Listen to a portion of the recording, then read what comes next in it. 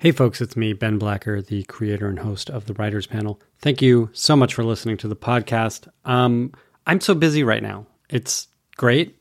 This year kind of took off like a rocket, and it's exciting, and I love the stuff that I'm working on. But it means that you're going to get a short intro, and you're going to hear it again probably in the next podcast, which that's weird if you're listening to the second podcast. And anyway, here's the short intro. If you appreciate this podcast at all, if it does anything for you, please consider showing your support by becoming a paid subscriber on benblacker.substack.com. I really appreciate that show of support, and it helps me keep the podcast going. You know, I love doing it, but, you know, it is work. That is benblacker.substack.com. You can become a paid subscriber to receive news about the podcast, see some live stuff that I'm doing that's coming up. You'll also get access to our live Zoom Q&As with professional writers. We've got some great ones coming up the next couple months. We do them every month, and you can listen to old recordings of the past year and a half of them on the Substack if you are a paid subscriber. So once again, benblacker.substack.com. And thank you, as always, for listening. Please enjoy this episode. They write, they talk, and talk about what they write. Tune in tonight, or whenever the time is right. It's the Writers Panel with Ben Blacker, and it's starting now. Oh, yeah! Zoe Lister-Jones is here. Zoe, tell the folks where they have seen your name on their television screens as a writer and director, as well as an actor. Well, I wrote a number of films, co-wrote a number of films before I made my directorial debut that I wrote independently. But I made a film called Breaking Upwards that I co-wrote with Daryl Wine. We also co-wrote Lola Versus, a Fox Searchlight film that was starring Greta Gerwig. We co-wrote a film called Consumed. And then I wrote and directed, which was my directorial debut, a film called Band-Aid that premiered at Sundance in 2017. Then wrote and directed the remake of The Craft for Blumhouse and Sony. Then co-wrote and co-directed How It Ends, again with Daryl Wine. And then I wrote and directed a TV series called Slip for Roku. I think that covers it. That's plenty. That's impressive. Usually I put all that in the intro, but you covered all of it. It seems to me, just like looking at your resume and looking at interviews and stuff, that like writing and directing was always part of the plan and kind of went along. You sort of crested at the same time as an actor. Was that it? Like when did this start, and why did this start for you? Why write? I always loved writing. It was always a way, I think, for me to help myself process emotions that might otherwise overwhelm me. I wrote a lot of creative fiction and poetry as a kid. And then when I got to college, I went to NYU for acting school at Tisch. And there was a sketch comedy class where we were encouraged to write our own sketches. And I just loved writing. That's when I really realized like how much I loved writing dialogue and comedy. And it was a school that was founded by David Mamet. And he would sort of famously come and drop in unannounced, and everyone would stop everything they were doing and every scene study class, and he'd just run and sort of worship at his altar. But everyone would put up scenes that they were working on as actors, written by predominantly, like famous playwrights and screenwriters. And I decided to put up one of the sketches that I wrote. And he was notoriously like cruel. Like he would stop people in the middle of their scenes and just be like, sit down, that's not good. And he let me get to the end of my scene and he said, "Who wrote that?" And I said, "I did." And he said, "You should write a feature." And he said some other fucked up shit to me like earlier when I was there. I think I was like a junior in college. Then my freshman year, he said, he asked me what I was doing there and that I would have a short shelf life as an actor, which is a really horrific thing to say to a young woman. So, you know, I I was already like a little bit like, fuck this dude, but that was a meaningful moment. I think especially for like my professors and fellow students to bear witness to that moment, to be like, oh wow, like I just got encouragement from, regardless of what he's like as a person or his politics, an esteemed writer, and so I think those moments are really, obviously profound in a young writer's life. And then when I took a solo performance class also at NYU, and I started to write pieces for myself to perform. I was also writing those in sketch comedy, but there was like already a sort of intersection between I liked writing for myself, and it felt like a really exciting and electric intersection of my passions. And I had a solo performance teacher who said I should write a one-woman show. So then I did, and that was sort of the beginning of my professional writing career. I went through my first heartbreak, and I wrote a solo show about heartache where I played all like 11 different characters, and I like scrounged up enough money to rent a theater, and somehow like the New York Times came and made me a critic's pick, like, but it was like it was only on for a week, so nobody could actually come see it. But it was really cool, and from that I got my first agent and manager. And so that sort of became the beginnings of a career. But Breaking Upwards was the first thing that I co-wrote that then was produced as a film, and then that opened a lot of doors in the industry. Well, so once you got that agent manager off of the one-person show, did you have a trajectory in mind for yourself? What did you talk about with those first reps, and how did you steer towards that? What was the first material that you put out, or I guess created? Maybe it didn't even get made. Yeah, it didn't get made. I wrote a feature screenplay called Dolly that was sort of a coming of age story that took place at Dollywood. And and it didn't get made, but it got passed around, and that was just like a sort of I never trained as a writer, so I think it was also just me like learning about the stories I wanted to tell and how I wanted to tell them, and then I started to act a lot more professionally. So I was doing a lot of theater and independent films as an actor, a lot of Law and Orders. It's like such a rite of passage in New York. And my ex and I,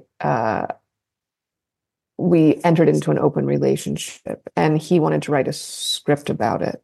And I was like, we're living it. I don't want to write about it. But he wrote it. And then at the end of this, like the end of this sort of year-long experiment of an open relationship, he gave me the script, and I was like, well, that's not actually how it went down. So then I took it and did my pass. We had a third co-writer, Peter Duchan. Sure, it was an open relationship, and we need it. Yeah, exactly. And so that, like, I think writing for me has always been a deeply personal and almost meta exercise. Like that in particular was like, we both acted in the film.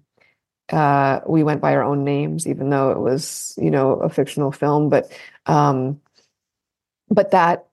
I think that sort of, well, definitely was like boot camp.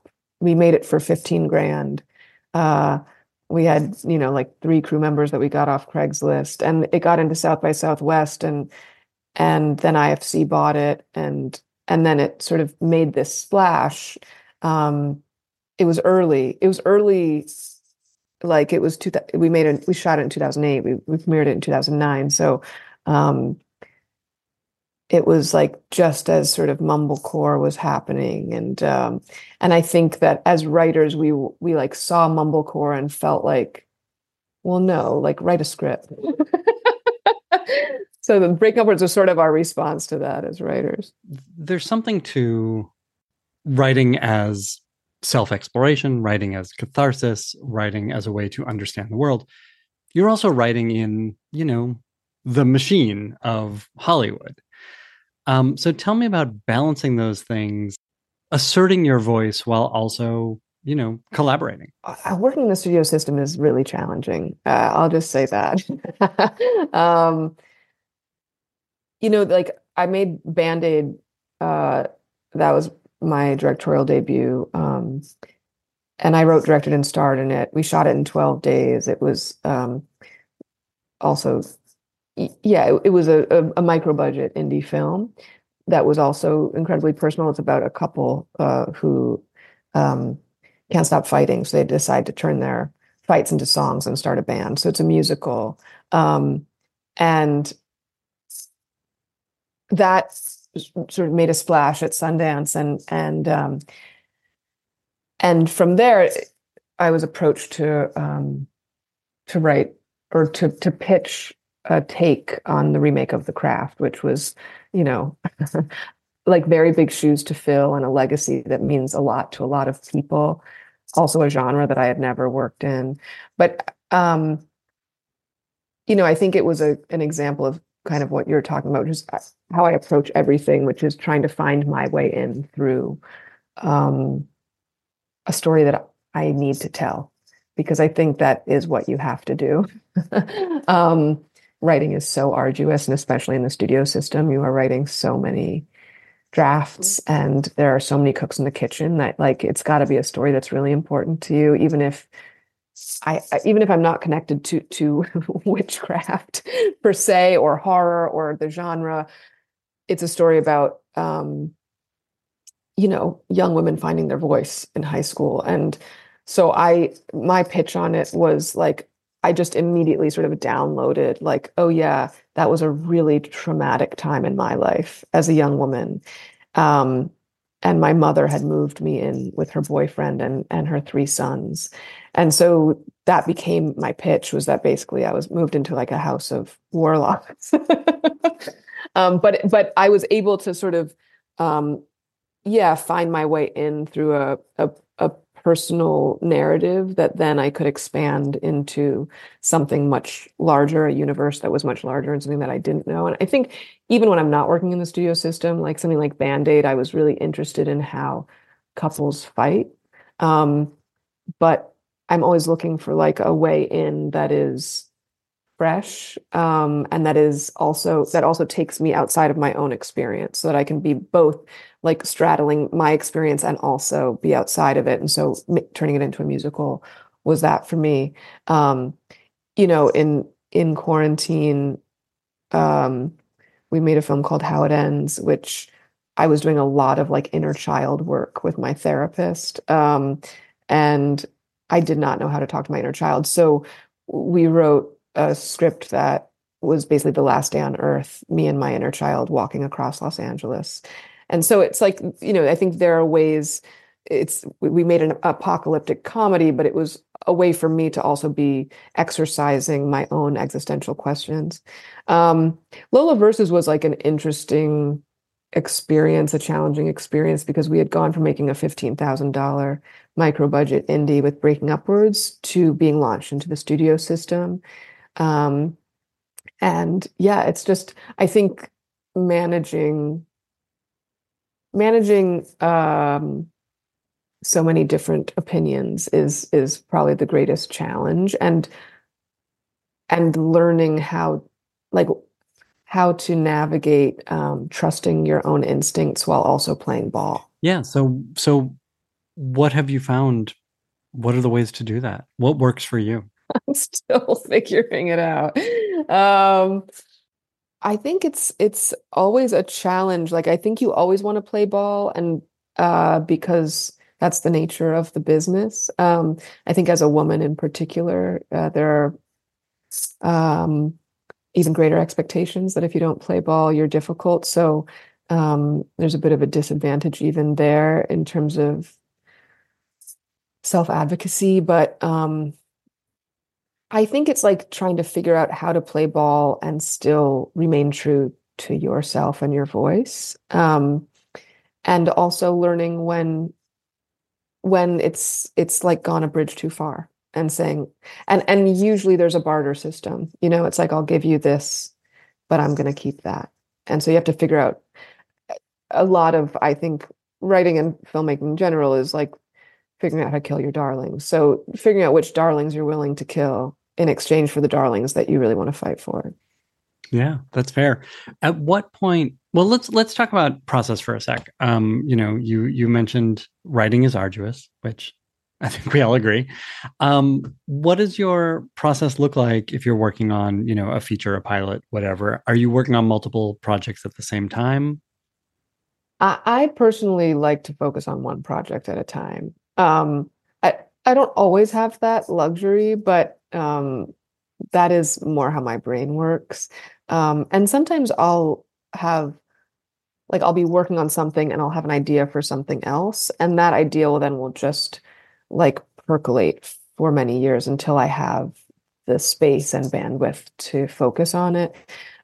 Slip, the TV series that I created was percolating for many, many years. Like, I, when I was writing The Craft, I was also writing and directing a pilot for ABC called Woman Up that didn't get made. But so in that year, I was also acting on a show called Life in Pieces. So it was like I had to really split my focus, and I was able to do it. But at that moment, I had this like idea for like my passion project, which was Slip, and so it was interesting to sort of let I don't think I could have ever made Slip without making The Craft. The Craft was a very challenging experience, and I think, a movie with a lot of imperfections that haunts me, which we all have. Do you look back on that stuff and do you think about it?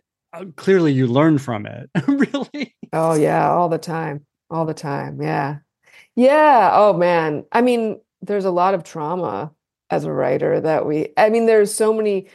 I mean, the things that I named are things that were produced. There are so many things that have never been produced and that I've poured my heart and soul into that, then die. And you just have to grieve those things. And then the things that do get made, like something like The Craft, which, I'm proud of many things about it, but yeah, there are so many things that I, wish were different. And those things absolutely haunt me. I think about them all the time. And I mean, there's no going back, but I think about how the decisions that I might have made differently can inform future decisions I make. I mean, that sounds like a pretty healthy attitude about the stuff. It doesn't sound regretful, more, what can I take from that experience? Yeah, I think like because I come from guerrilla filmmaking, like the advice that I would give to writers is like, if I was beholden to the studio system, I think that I would have a less healthy relationship to something like that.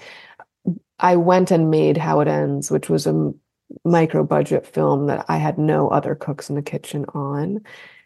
And that is how I was able to process the pain and grief of that film.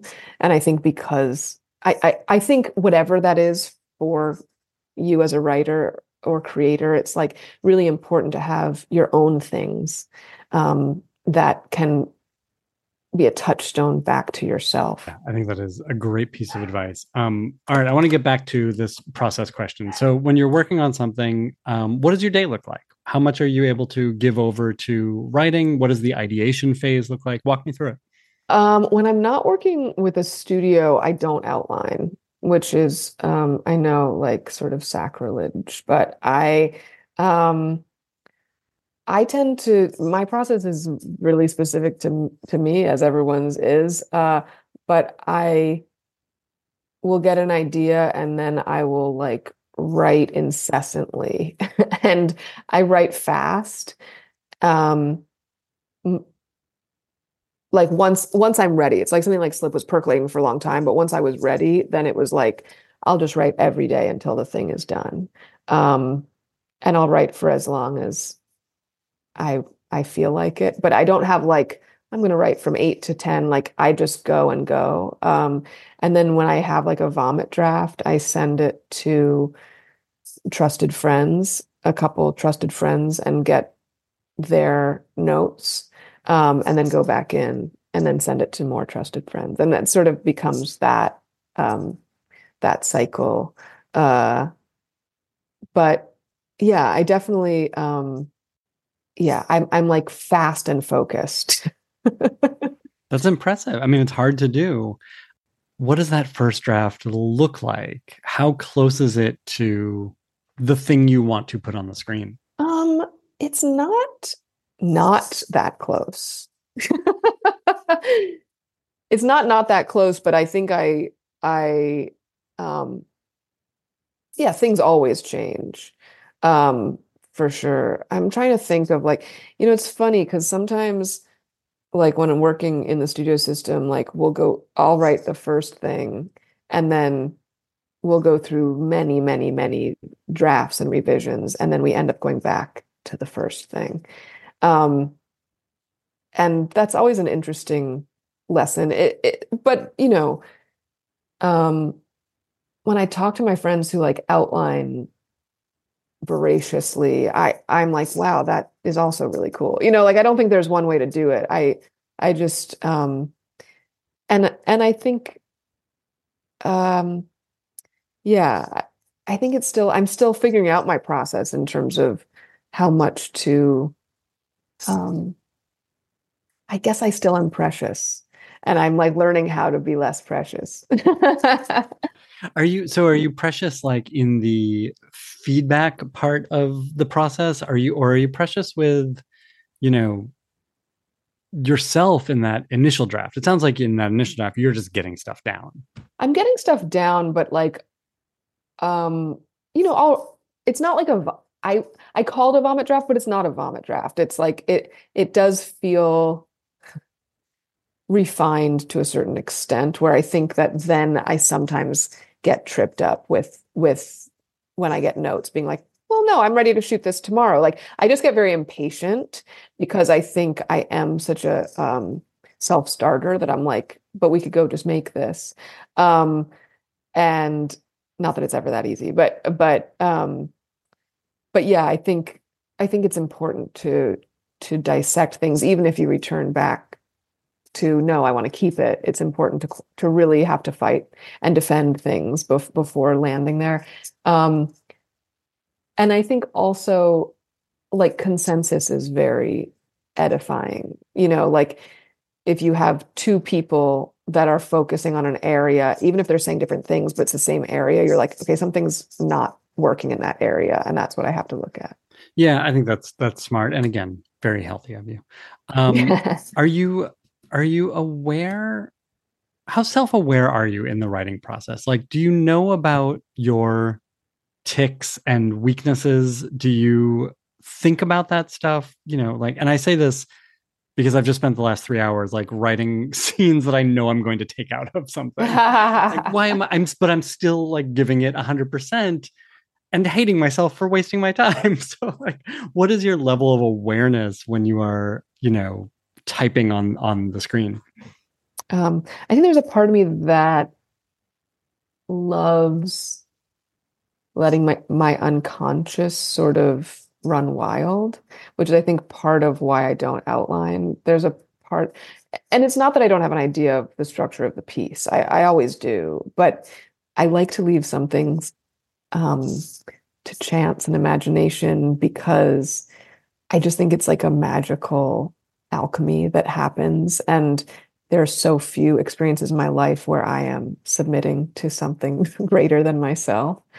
Um, so, um, I try to actually let go of self-awareness as I write. Um, and then when I go back in, I can have some more self-awareness. But I think like as you grow as a writer, I think it's the same as a filmmaker. Like, um, yeah, as I'm writing, I think with an eye towards, I always have an eye towards production. So there's that self-awareness where I'm like, I'm not writing like any scenes with like 100 extras, or I'm not writing anything. If it's something that I'm like, I want to make this independently, I'm not writing anything that, has a ton of locations. I'm always thinking with that hat on, because it's impossible to get things made. And if you're writing to get it made, which one should be, then those are important factors to always be contending with. Has the way that you thought of yourself as a writer, or the way you've talked about yourself as a writer to like your reps and people you are hoping to work with, has that changed over the years? I don't know how I talk about myself as a writer. I mean, I think that I've stretched myself as a writer. Like I'm not a horror buff by any means, or a genre buff even. So I think even, stepping into those shoes probably, I don't know. I don't think it would make me talk about myself any differently, but it made me challenge myself. I was developing a show with HBO that was an hour long, and I up until that point really only identified as a comedy writer when it came to television. So I think in those ways I've shifted, but no, I don't know how I talk about myself as a writer. Well, so much of this is like about selling yourself, right? Like it's presenting yourself to others who are going to Right. help you make the thing or let you make the thing. Like, I don't know, is there a brand? Is there a way that you convey like, this is the kind of material I want to work on, or this is who I am as a filmmaker? Yeah, I think I mean, tonally, I think I love things that can seamlessly navigate comedy and, deep, poignant emotions. And I think I generally am interested in, women's stories, or non-binary stories or trans stories. I think stories that are uh, have historically lived in the margins. And I think I'm always trying to look at how to push those stories even further. Like Slip was about a woman's sexual pleasure, and it was really putting a woman's sexual pleasure at the forefront of the narrative. It's about a woman who learns that she can be transported into the multiverse through orgasm. So, to me, it's like I'm looking to see what feminist narratives look like today and how we can keep pushing the envelope. I think, like, in terms of, it's funny, I never think of myself as selling myself as a writer, but I think when you're selling a story as a writer, like when you're pitching something, it is important to be clear on why you want to tell this story and why this story needs to be told now, why the story is personal to you, or what your way in is, and also why the story is different from other stories like it. Or because, I mean, even when I feel that I'm in pitching, writing something that feels completely singular, you're always going to get, well, we have something sort of like it. So it's like, yeah, I think you have to also believe in the story that you must tell, because I've never made anything that hasn't been rejected like 100 times before it's actually come to life. And most of the time it comes to life because I've willed it into existence come hell or high water.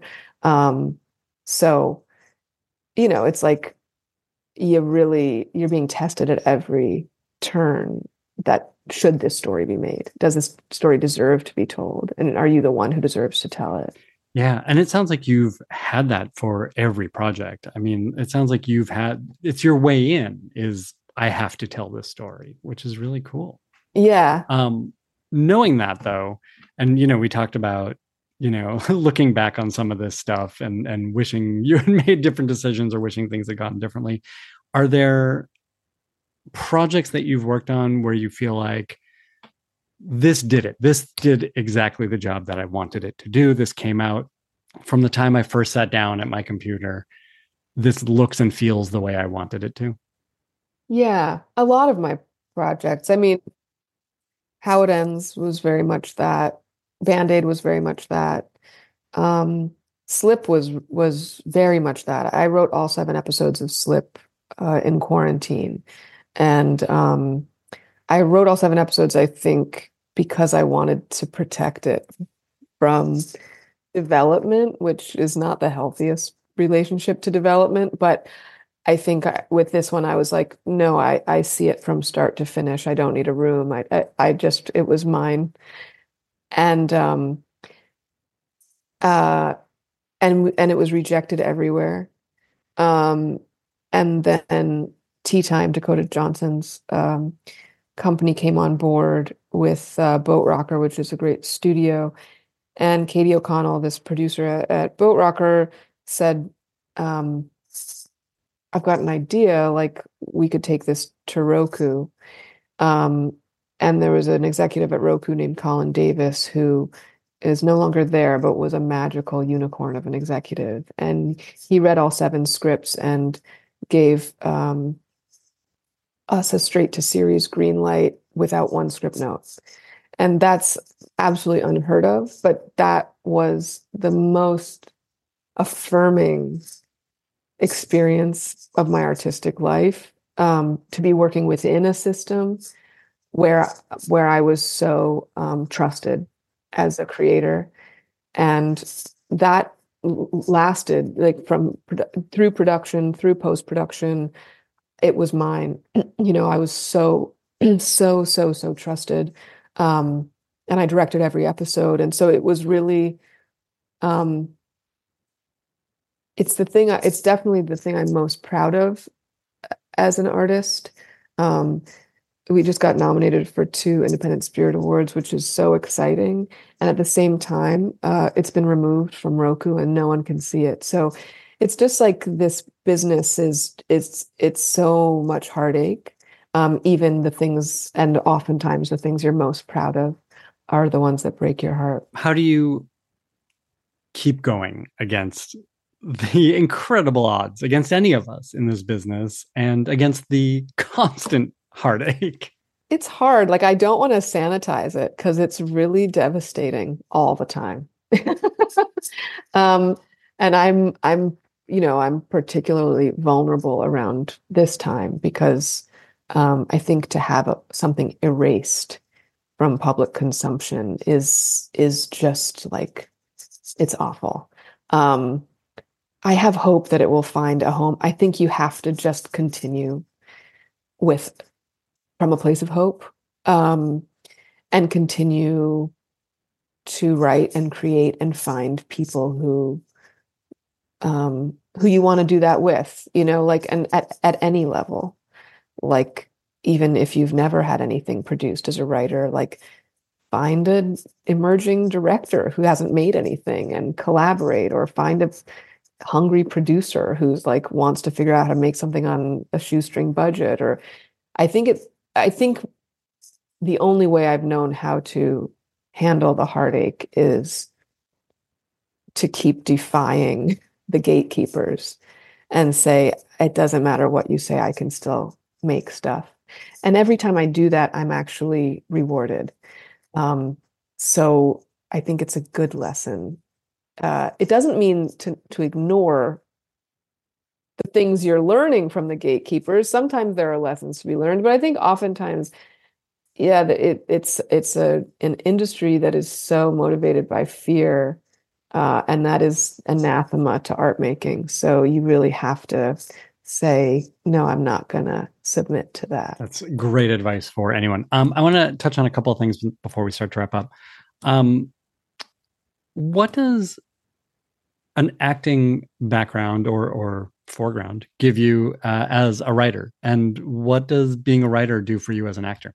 Well, I think it certainly impacts dialogue. I write dialogue hearing people say it, which doesn't necessarily, it's not specific to being an actor, but I think it's helpful in some ways. It is something that I think a lot of writers who are writers only tend to forget. Like, someone's going to be saying these words, so make sure that someone can say these words. Yeah, and say them yourself. Like, does that come out of your mouth easily, or does it feel writerly? And I think, yeah, for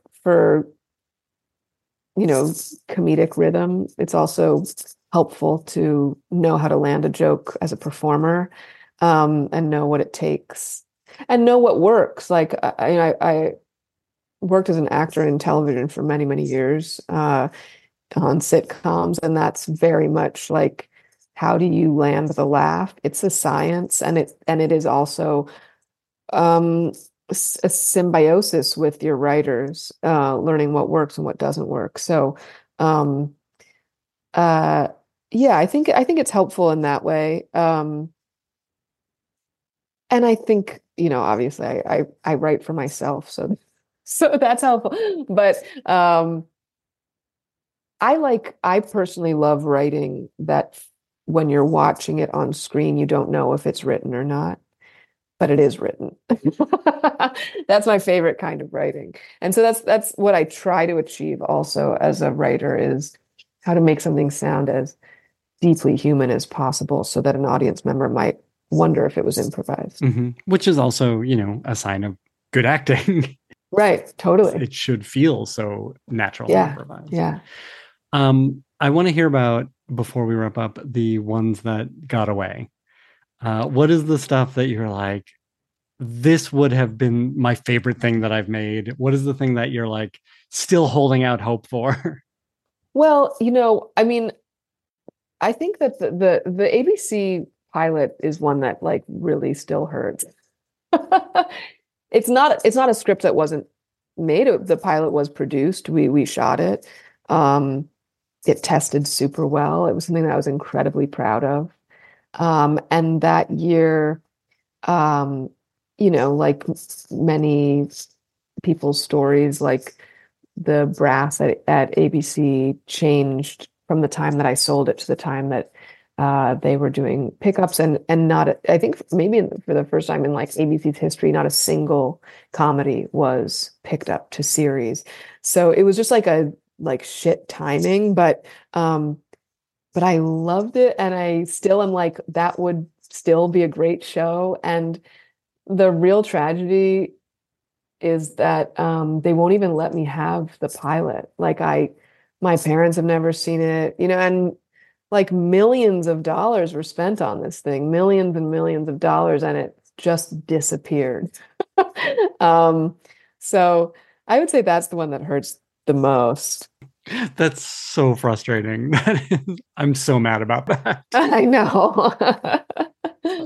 Zoe, thank you for chatting today. We will end as we always do by asking what you are watching on television or in the movies lately. What's getting you excited or inspired? What are you talking about with your friends and loved ones? Well, I was just at Sundance, so I'm like really inspired generally. But I got to see Rose Glass's new film, Love Lies Bleeding, with Kristen Stewart and Katie O'Brien, and it rocked me. I can't stop talking about it. I absolutely loved it. It is like queer erotic cinema at its best. So yeah, that was really exciting. And Jesse Eisenberg, his directorial debut, I saw also at Sundance, called A Real Pain, and it was bought by Searchlight, but it's really a special film. TV, I loved Boots Riley's I'm a Virgo. I thought it was so inventive and fun and inspired, and I love like practical effects, and when people are doing to see craftsmanship on the screen in that way is really exciting. Um, yeah, I think I'm trying to think what else. My friend who I'm collaborating with right now, Dina Amar, made a film called You Resemble Me that is it premiered at Venice, and it's a really brilliant film, a narrative film about the first female suicide bomber. It takes place in Paris, and that was really amazing. And I also loved Riley Keough and Gina Gamo's directorial debut called War Pony that takes place on a reservation. That's just incredible filmmaking also.